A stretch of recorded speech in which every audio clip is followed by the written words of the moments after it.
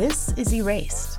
I'm Colette Bowers-Zinn. And this is Lisa Johnson. Two Black moms bonded by bluntness, tenacity, and an unwavering commitment to creating communities of support. Every Thursday, we're exploring where the intersections of education, race, and culture collide, dissecting interracial issues to help you navigate and thrive, despite being marginalized. Welcome to another episode of Erased. I'm your co-host, Lisa Johnson, and I'm sitting here next to the lovely Colette Bowers-Zinn. Yes, ma'am. We are so happy you've decided to join us once again. Today, we are having an interesting conversation with someone who I just learned has some dirt on my co-host. Oh, stop it. I'm going to let her introduce our guest so we can get to that dirt. All right, let's do it. We have a very exciting guest today, so let's jump right on in. The private school world was set on fire this spring when The Atlantic published a cover story entitled, "Private Schools Are Indefensible," written by our guest today, Caitlin Flanagan.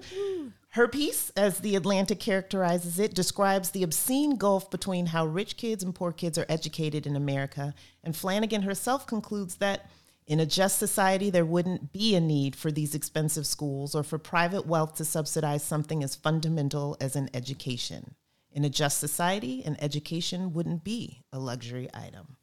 So there will be plenty to talk about today with our guest, Caitlin Flanagan. Caitlin is a writer for The Atlantic, is a former staff writer for The New Yorker, and author of 2 books, To Hell with All That and Girlland. She's tackled a wide range of subjects, including college admissions, adolescence, sexuality, and culture wars, and her essays have been widely anthologized in the Best American Essays, Best American Travel Writing, and Best American Magazine Writing Series. She was a finalist for the 2019 Pulitzer Prize and won a National Magazine Award for Reviews and Criticism. As we'll talk about with her, before becoming a writer, she was an English teacher and college counselor at Harvard Westlake School, my alma mater. And Harvard Westlake School is an independent school in Los Angeles. So let's get to it. No, let's just go back to that and really dive deeper into the stories that you might have, Caitlin. First of all, welcome for joining us. But please, you guys have a little bit of a history at Harvard Westlake. We have a history, and I want to say something really quickly before we jump in. Caitlin Flanagan was one of few women that I connected with that were working at Harvard Westlake at the time that I was there. And when I tell you that these women were the dopest women when it comes to just being strong academics and just all around badass chicks. I learned so much from these people. See, she's trying to steer you away from sharing the dirt. I'm not. Okay, it's not dirt. It was a compliment. I had just been saying before we went on the air that Colette was very, obviously higher ed. She's all about it. And the year that she was applying to college, she would show up to school so early, and I was a college counselor, and she would sit in the hallway outside, like before we got there, and she would often be in her short shorts, and all of a sudden, every boy in the school decided that it was time to really get serious about college. And in fact, waiting in the hallway might be a better way to even do it than getting into your own counselor's office. Excellent. And here's the real insider baseball, Colette. There was a time when your compatriot in this would be Jessica Capshaw, lovely Jessica Capshaw, Steven Spielberg's daughter. Your mother was so much more of a celebrity than Steven Spielberg, and it would be like Ravita's daughter is there. They got to do it right. That's hilarious. So it was like you were and remain LA royalty for many reasons. Awesome. Yep. Thank you. Before we dive into Caitlin's thoughts on where private schools should go from here, we always like to kick things off, Caitlin, by asking our guests, when was the last time you felt erased? And by that we mean diminished and not seen or heard. Just quickly, the last time where you felt... I might say there's a whole lot of people in the school world that want to erase you right now. Yeah, exactly. I can take it. I've had cancer for a long time, a really long time, and I've had really serious treatment for cancer. And there have definitely been times where all of the kind of cultural capital that a white woman doesn't even realize that she's carrying around with her, when you have no hair and when you're not dressed up and when you're not giving those signifiers that maybe you didn't even realize was part of the cultural landscape of America, you suddenly become erased. And And I had written about my cancer that year, which I'd never written about it before. And then they found out I had cancer, like, oh, you can't come on this show. Now, they were protecting me because it was COVID and they didn't have everything figured out yet.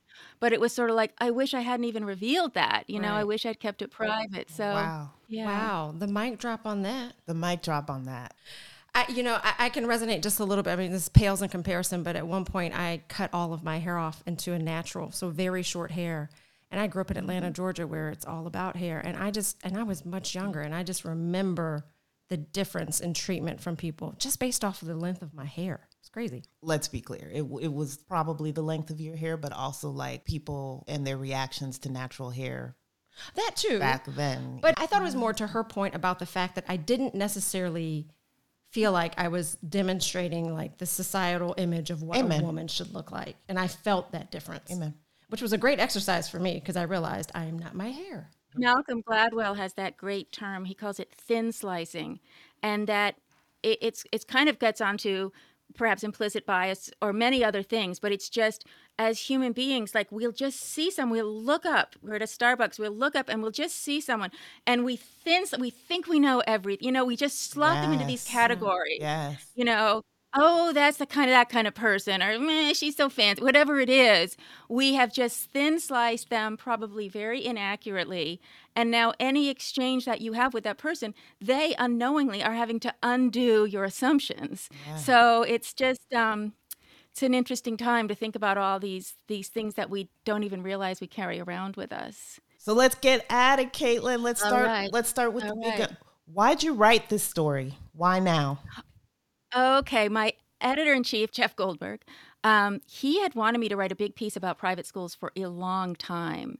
It was to be a big reported cover story, and I'm really not that kind of a reporter where you kind of snoop around and get people talking. It's, to me, that idea of sort of sitting with someone, letting them feel comfortable with me, not reminding them every 5 minutes that I don't necessarily have your best interest at heart. Right. I have the truth at heart. So that's always been hard for me. And then when there were the protests, it was just like this pot of water that had been boiling and boiling, and people kept turning it down, and people kept turning it down, which was the truth about private schools. And with the protests, the flame got turned up really high. And then I could say, even though that's just one section of the essay, I said, okay, the through line here is money and assumptions and treatment of kids and the understanding that these aren't adults, You're putting kids under a really huge strain that you're not acknowledging. You seem to have known it all along because every head in the country was like, yeah, we've been systematically racist. And I thought, really? You're the headmaster? You've known this and you've done nothing about it? So it was sort of like a final truth telling. And I thought, okay, something's moving now. Yeah. I can put all that together. Well, and the added nuances, of course, your background in private schools. You've had a career in private schools, so that just is Right. the icing on the cake. And in the beginning, I was so naive. I didn't understand anything. I thought the board was kind of like a school board in a public school context. I had no idea how much money was directly connected to treatment of individual students and how much there was like a huge operation in the school to get as much money as possible, often for very good things that we all want. Number one, more financial aid dollars, which every one of these schools could do a lot better on that. And then I started to really think about what's it like to be a kid here? And maybe what's it like to not be the billionaire kid? So is there something to the title change? So when you originally published, it was Private Schools Are Indefensible. And now online when we look, it's Private Schools Have Been Truly Obscene. Can you tell us a little bit about the change? More insider baseball. I hate the title of the cover. I went to war against it. The title of the piece was Private School Hell the whole time I wrote it. Private school hell. Like the wealthiest people think they're in hell because there's something they're not getting that they should be getting. And then, kids who are different in some way, it is a hellish experience. Faculty pushed around by these wealthy parents as though they're employees. Everyone's in their own private hell of their own making. And then, having sent my own kids, I was really upset at one point about how much homework they were getting. And I was like, well, you're the idiot. You're the one who's paying for this homework. You should enjoy it so that they're doing it. But the night before these pieces drop online, they'll do this test market of different titles in different communities. And one of them was Private Schools Have Become Obscene. And that was far and away the one that people wanted to read. So that's why it has the two different titles. So tell us about the reactions to your piece. So here's one we found. What distinguishes Flanagan's story from yet another roast of America's ruling elite is her own background. She was a private school teacher and a private school parent, and her experience with private education runs deep enough that she always treats her human subjects with a degree of empathy otherwise not afforded to the institutions she condemns. Flanagan's view is nuanced, though she clearly isn't afraid to antagonize. And that was actually a student, a senior, that wrote that review of the piece. So talk to us about the different reactions that you were experiencing. Well, everybody, I think, was really happy the truth was told. You know, I got things from independent school parents who said, you know, these are things that have troubled me all along. Oh, I got some really powerful pieces from kids who had, one was a guy who's just graduating from Lawrenceville. He said, this is going to change my life. I know it, but it's been hell. I just got everybody from across the spectrum sort of saying something's gone wrong here. That these elite colleges are still in the service of these elite schools is really wrong. You know, why is Brown taking 30% of their students from the richest schools in the country? What's going on in terms of equity? What's going on in terms of the values that those colleges always espouse? You know, Princeton last summer came out and the president said, we must confess that we have, I mean, slave owners went to that school, so obviously we have a history, but he admitted it's not a resolved history. He admitted systemic racism persists. So if you admit that, why would you keep taking so many wealthy kids from these elite schools? And I think most of all are in our economy where it is a winner-take-all economy. You know, when I grew up in California, there was a middle class, and it was not just a white middle class. There was a black middle class. There were great union jobs in California. There was the idea that you could go to high school, even if you didn't get a higher education, you could get a career-long job and have a good salary. And we lost all of that. And we're getting in this world where you either have quite a lot or dramatically very little. Right. And the schools perpetuate that. So, devil's advocate. Please. We're a capitalist country. Are private schools going away? I mean, what do we do? What's the solution here? Well, it's one of those things. I don't think there is a solution, but there's a chance for self-exploration by the schools because their stated values are not matching their practices. Right. Still, in many ways. I completely agree. We're a free country. God love us. You know, you can get all kinds of things if you have enough money, if it's legal, you know. And there's certainly people who, for very legitimate reasons that don't have anything to do with elite education, they don't want their kids educated by the state, let alone which particular school it is. They say, I want to do this at home, or I want to do it in a religious context. You know, there's a lot of reasons that people go to non-public schools that I certainly completely applaud. You know, I went to a super radical school district, that big famous integration, first school district in the United States to integrate without a court order and, you know, getting bused and all that. And a very robust Black history program started in fourth grade when I was bussed down. And it was not a program that was made to help little white girls from the hills feel comfortable. And that was a good thing, you know. Yeah. So it was eye-opening in every way, in ways that I don't think parents today would ever allow. Which explains a lot, right? And you are living proof of the fact that if we stop apologizing for revisionist history and tell it like it is, that we can produce human beings such as yourself who navigate the world in such a unique, wonderful way. It had a profound effect on every single one of us, both Black and white, but there were many people, especially the Black now men, you know, my age, that they had thought the whole world was like Berkeley. They had thought that everywhere they went, there would be respect for their culture, for their identity, that nobody would question that we're studying. You know, I have lots of friends who, they know Swahili to this day, you know, little white middle-aged ladies, you know, at Whole Foods, they know Swahili because they went to Berkeley High. So I think it's more that if the schools have really taken up this mantle of going from, you know, 50 years ago, your white son went on to take his grandfather's seat on the New York Stock Exchange with his C minuses. If they've really gone from that to institutions that very explicitly talk about the issues of a just society and issues of equity, if they're really going to do that, they're going to have to do a lot more than they're currently doing. And I think it's right for students and concerned families to hold their feet to the fire on that. Amen.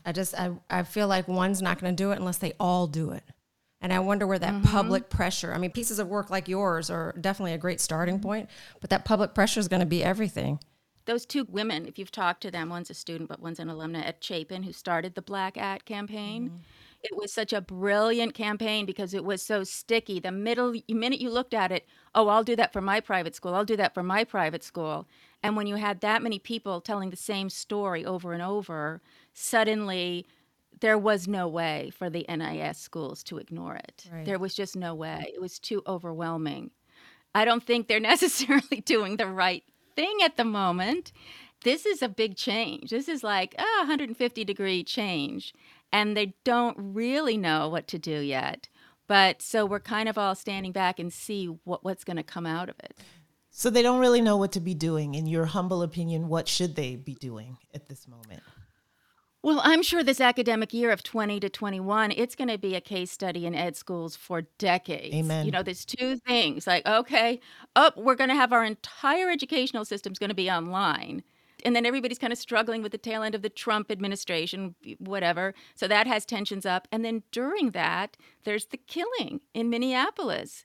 And the reason I admire the hell out of these kids with the Black At campaign is like, well, everything about the protests were like, you had to stand back as a white person and say, everybody was ready. It was like the school kids were ready to say what was going on, being Black at a private school. These kids were ready. It was like everyone was prepared. And so these students got together and it was powerful. And so critical race theory is sort of coming into this moment and saying, we break with the way that the history of the country has always been told, in that we think that by sharing our personal story, our personal experience, our personal truth, we don't need to get 5,000 people to sign off that that's correct. People will hear our experience and say, that happened to me too. So we're trying to figure out, where are we going to go with this? Caitlin, in the article, you touch upon the experience of Black students in private schools, and that's our experience. It's our children's experience. It's a choice many of us make with all of its complexity. And you highlight that more than 50% of low-income Black students at elite colleges attended top private schools, and that, and I'm quoting, to some in education, this is a cause for celebration. The old route to social and professional success has within it some dedicated lanes for Black children from low-income families. To others, it's a cause for concern. If these children want to attend elite college, their best bet by far is to spend their adolescence in a school where the experience of being Black is, for many, a painful one.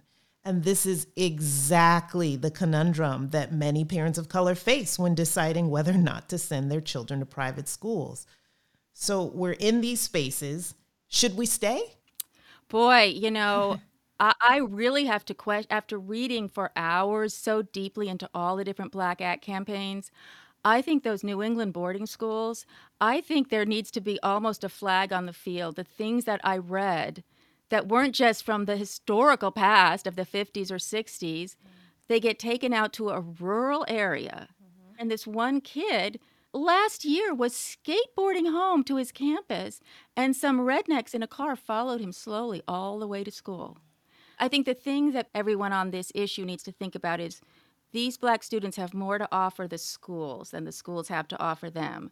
And if you're going to get someone like that, a talented young Black kid willing to come to your boarding school, how are you going to protect his psychology? How are you going to protect his experience? How is he going to have the same level of ownership of this place? And I think in so many ways, that kid feels very alienated on the other side. Just like anybody who goes to that school, he is going to have an education unlike any other. He's going to be able to step into a pre-med program at Princeton, and he'll be way ahead. Even the top kids at the public schools, they don't have this level of curriculum. They can't get their way through that much coursework before they even show up at a Princeton. He'll have an unparalleled network. Yes. I agree with you fully. I've said many a times, in these schools, we are the gift, and we need to start navigating as such and ask the schools to meet us as such. So touching on the Black kids in these schools, in these spaces, what's the social contract between the Black student and family in the schools? What's the social contract? Okay, so here's what I think. In the first sort of 20 years of these private schools kind of starting to realize we need Black students here, it was just about getting them in and getting them in and getting them in. And then in the last 20 years, it's been more about, well, what are we doing to them when we get them here? It's been about the psychology of it. But I think it's right to remain unembarrassedly and boldly a presence. There is assumption, every Black kid at a school like that, they're on full financial aid. Oh, That's that's not the true. worst. Yeah. And there's an assumption that they're going to get an unfair step into college. Yeah. There's an assumption they're all there great at sports, Yep. and that's why they're there. And if they're not great at sports, then it's a disappointment. There's always an assumption that academically they're less able. Yep. So many times. I mean, this is 25 years ago, but I was always like, I wish I could show her that kid's transcript and she would shut her right up because that kid's head and shoulders above her little Poindexter. So let's move on from that idea. But the main one, and this is going to be a painful thing to say and hear, the main one is, to this day, a non-Black parent, and oftentimes an Asian American parent, looks at any Black kid and thinks he's lucky to be here. Yep. He could be on full tuition. He could be the best kid in his physics class. He could be everything. But there's that, isn't that nice? Yep. He got to come here too. Kids who come to private schools, they come from, you guys know, they come from strong families. They have mothers who are like, okay, we're going to do this. And my eyes are wide open to it, And so they have a huge amount of support from home. But when you're a kid, you're not home for those 8 hours. You're just not home. And it's things like happen. you said, the people of color, Black students, et cetera, come from a spectrum of family backgrounds. My family's very upper middle class. And still, these were things that I had to contend with. Those were attitudes that I was faced with. To this day, I talk to my kids about the fact that when I was accepted into the Ivy League school that I wanted to go to, there was this young man in my class who, without reservation, got in my face and said, you realize the only reason that you got in is because you were Black. Totally diminished my accomplishments, my intelligence, my integrity, all that I had worked for, all that I am, in just one little silly phrase. And his assumptions that your grades and scores, which he didn't have in front of you, were not the equal of the other kids getting into Penn. And I'm going to tell you, they were above most of them that got in. And that, it was like, there were no gifts handed out there, and there are no gifts, but there's an assumption. Yep. Now, I have a lot of feelings on the other side of this debate, too. So I was just going to ask you about that. Like, if there's one thing in this last year that I never want to hear another white American say is, but you're not judging me by the content of my character. It's like Martin Luther King did not risk his life for all of his life to drop this explosive new way of thinking about other human beings so that a rich white person could complain that they weren't being judged. They're being judged by the color of their skin. I think, you can take it. But the other side of this is, I've seen some terrible, terrible, terrible things done to curriculum this year. I don't know if it's going to get repaired. I don't know if it's just because of the urgency. But certainly I would feel the same if somebody had a history curriculum that wasn't really dealing with slavery. I would say that's a useless 11th grade history. You're not telling the whole story. And it is true that America, it's only an idea. It is only an idea, and it is fragile. And if we take it apart, we can do it, but we cannot rebuild it at that point. So I think that what I see is an overcorrection in a lot of these schools where like, yeah, we hate America and you hate America and America's horrible. And I'm like, wait a minute, some of you guys are billionaires who have certainly done very well in this country. Right. So what do you mean? Is that just your chic attitude? I think right now, hating America is a luxury we can't really afford anymore. agreed. And Obama said it so well when he came to the Democratic Convention. And you could see a weariness in that man. It's the end of Trump, and it is after George Floyd. And he had to stand up for the system. And he talked about all the terrible things in our history and in our present. And then he said, but for all of it, we've had a North Star, and that's the Constitution. So yes, it was written by slave owners. It was written by people we wouldn't let in our house for a second. But it is a product of the Enlightenment, and the Enlightenment is what gave us freedom. And we have to get into figuring out job number one is creating a middle class again. Yeah. So I do now love America despite and everything.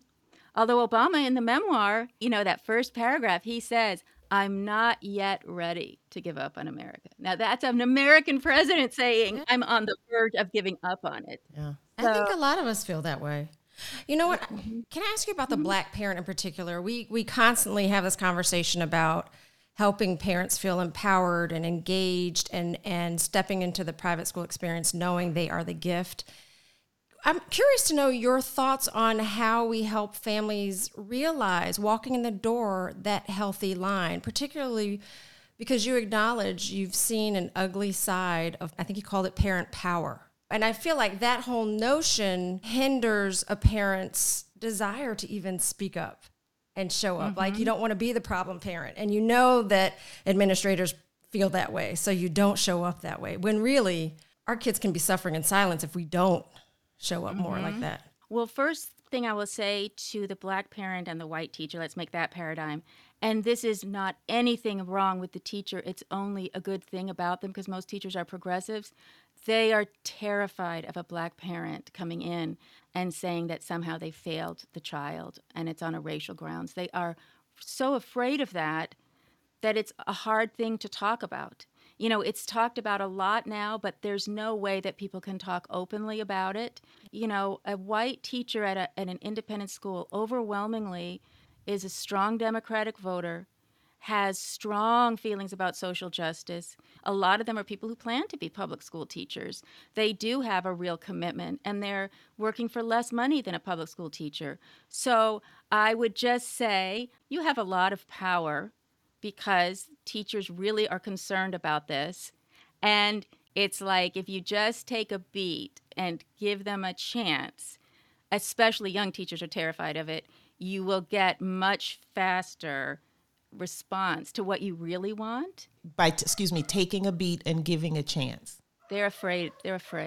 I mean, maybe there's some really older teachers in the South who've been forever, but today's crop at the peer institutions, these young people, they are progressives, And the mama bear in me wants to be like, that is not my problem. And I don't want to take a beat and give you space when it's my children's. But the key word she said is fear. Fear perpetuates fear, right, on both sides. And so it's such a hindrance to the progress, which I think speaks to your point of take a beat.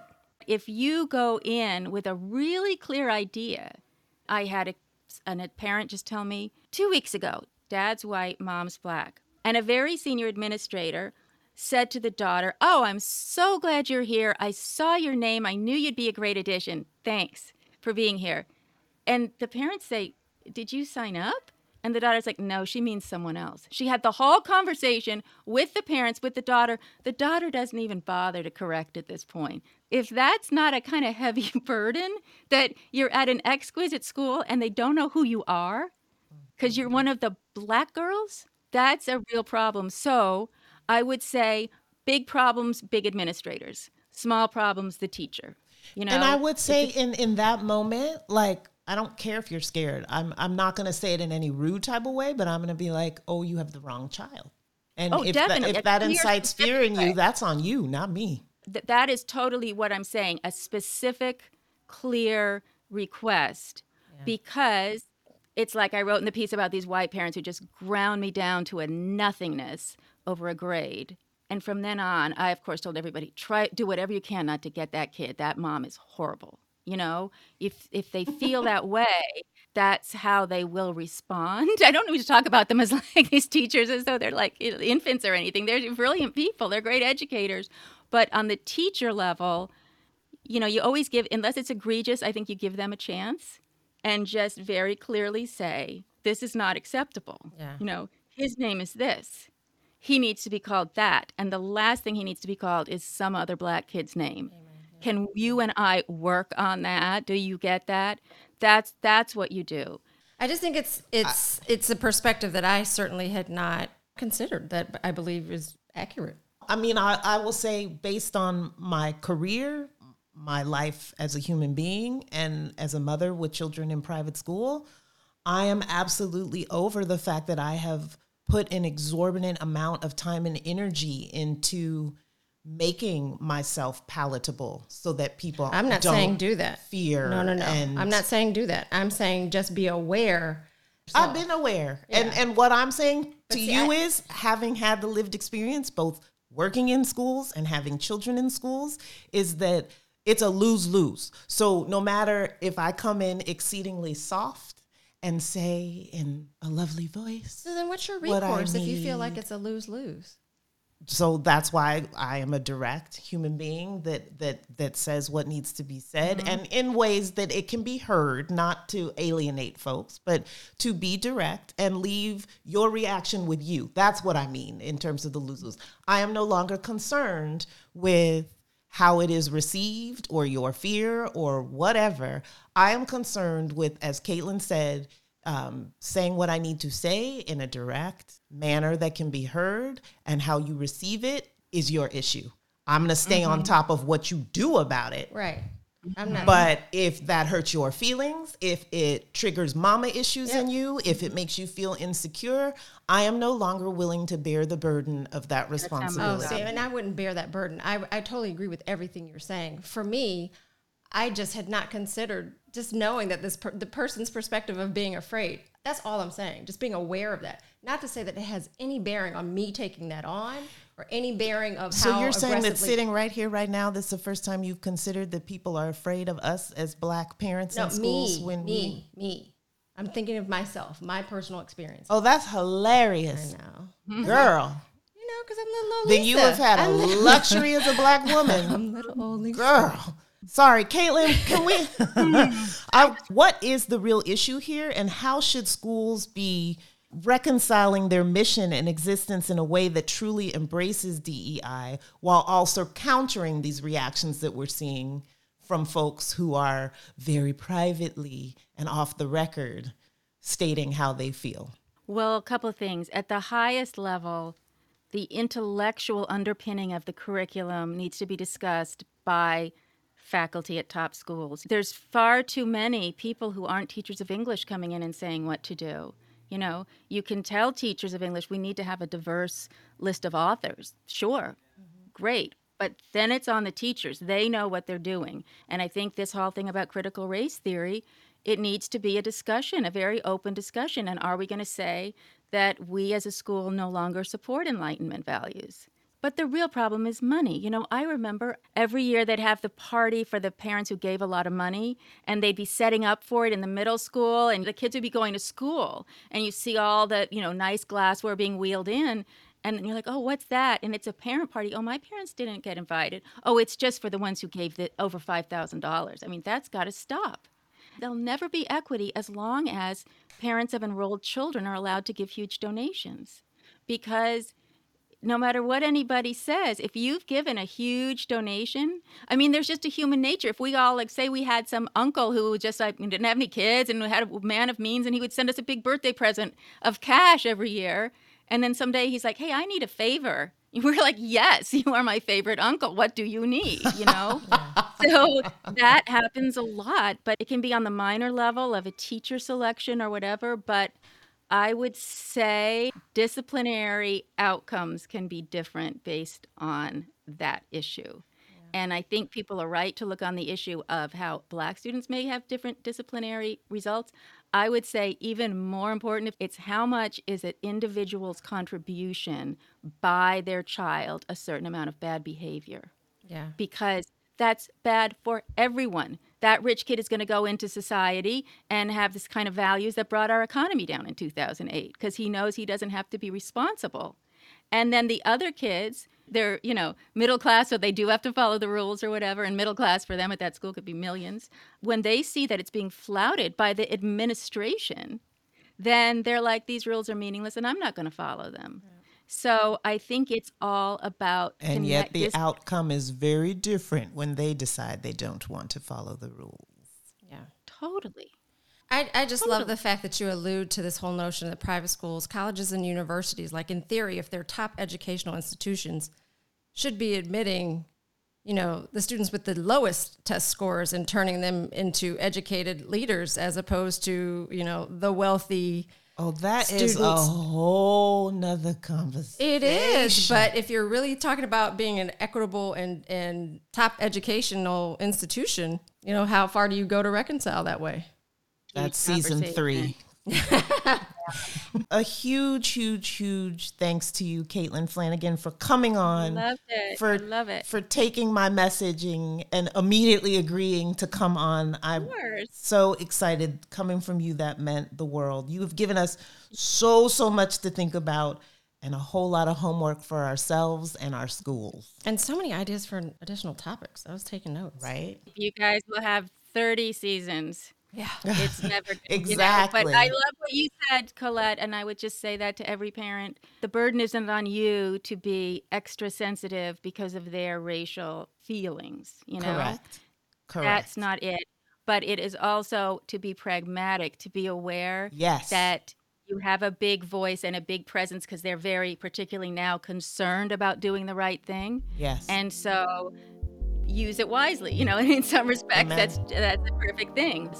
Fully agree with you on that. Caitlin, thank you again. Tune in 2 weeks for the next episode of Erased. Remember to rate and review us on Apple Podcasts, Spotify, and all other podcast platforms. You can also comment on our social media platforms. We love that as well. Learn more at erasedpodcast.com or again on Instagram or Facebook at Erased Podcast. And subscribe. Erased with a C. I'm your co-host, Lisa Johnson, in partnership, as always, with the lovely Colette Bowers-Zinn. Thanks for downloading and listening, as always, and we will see you again in 2 weeks.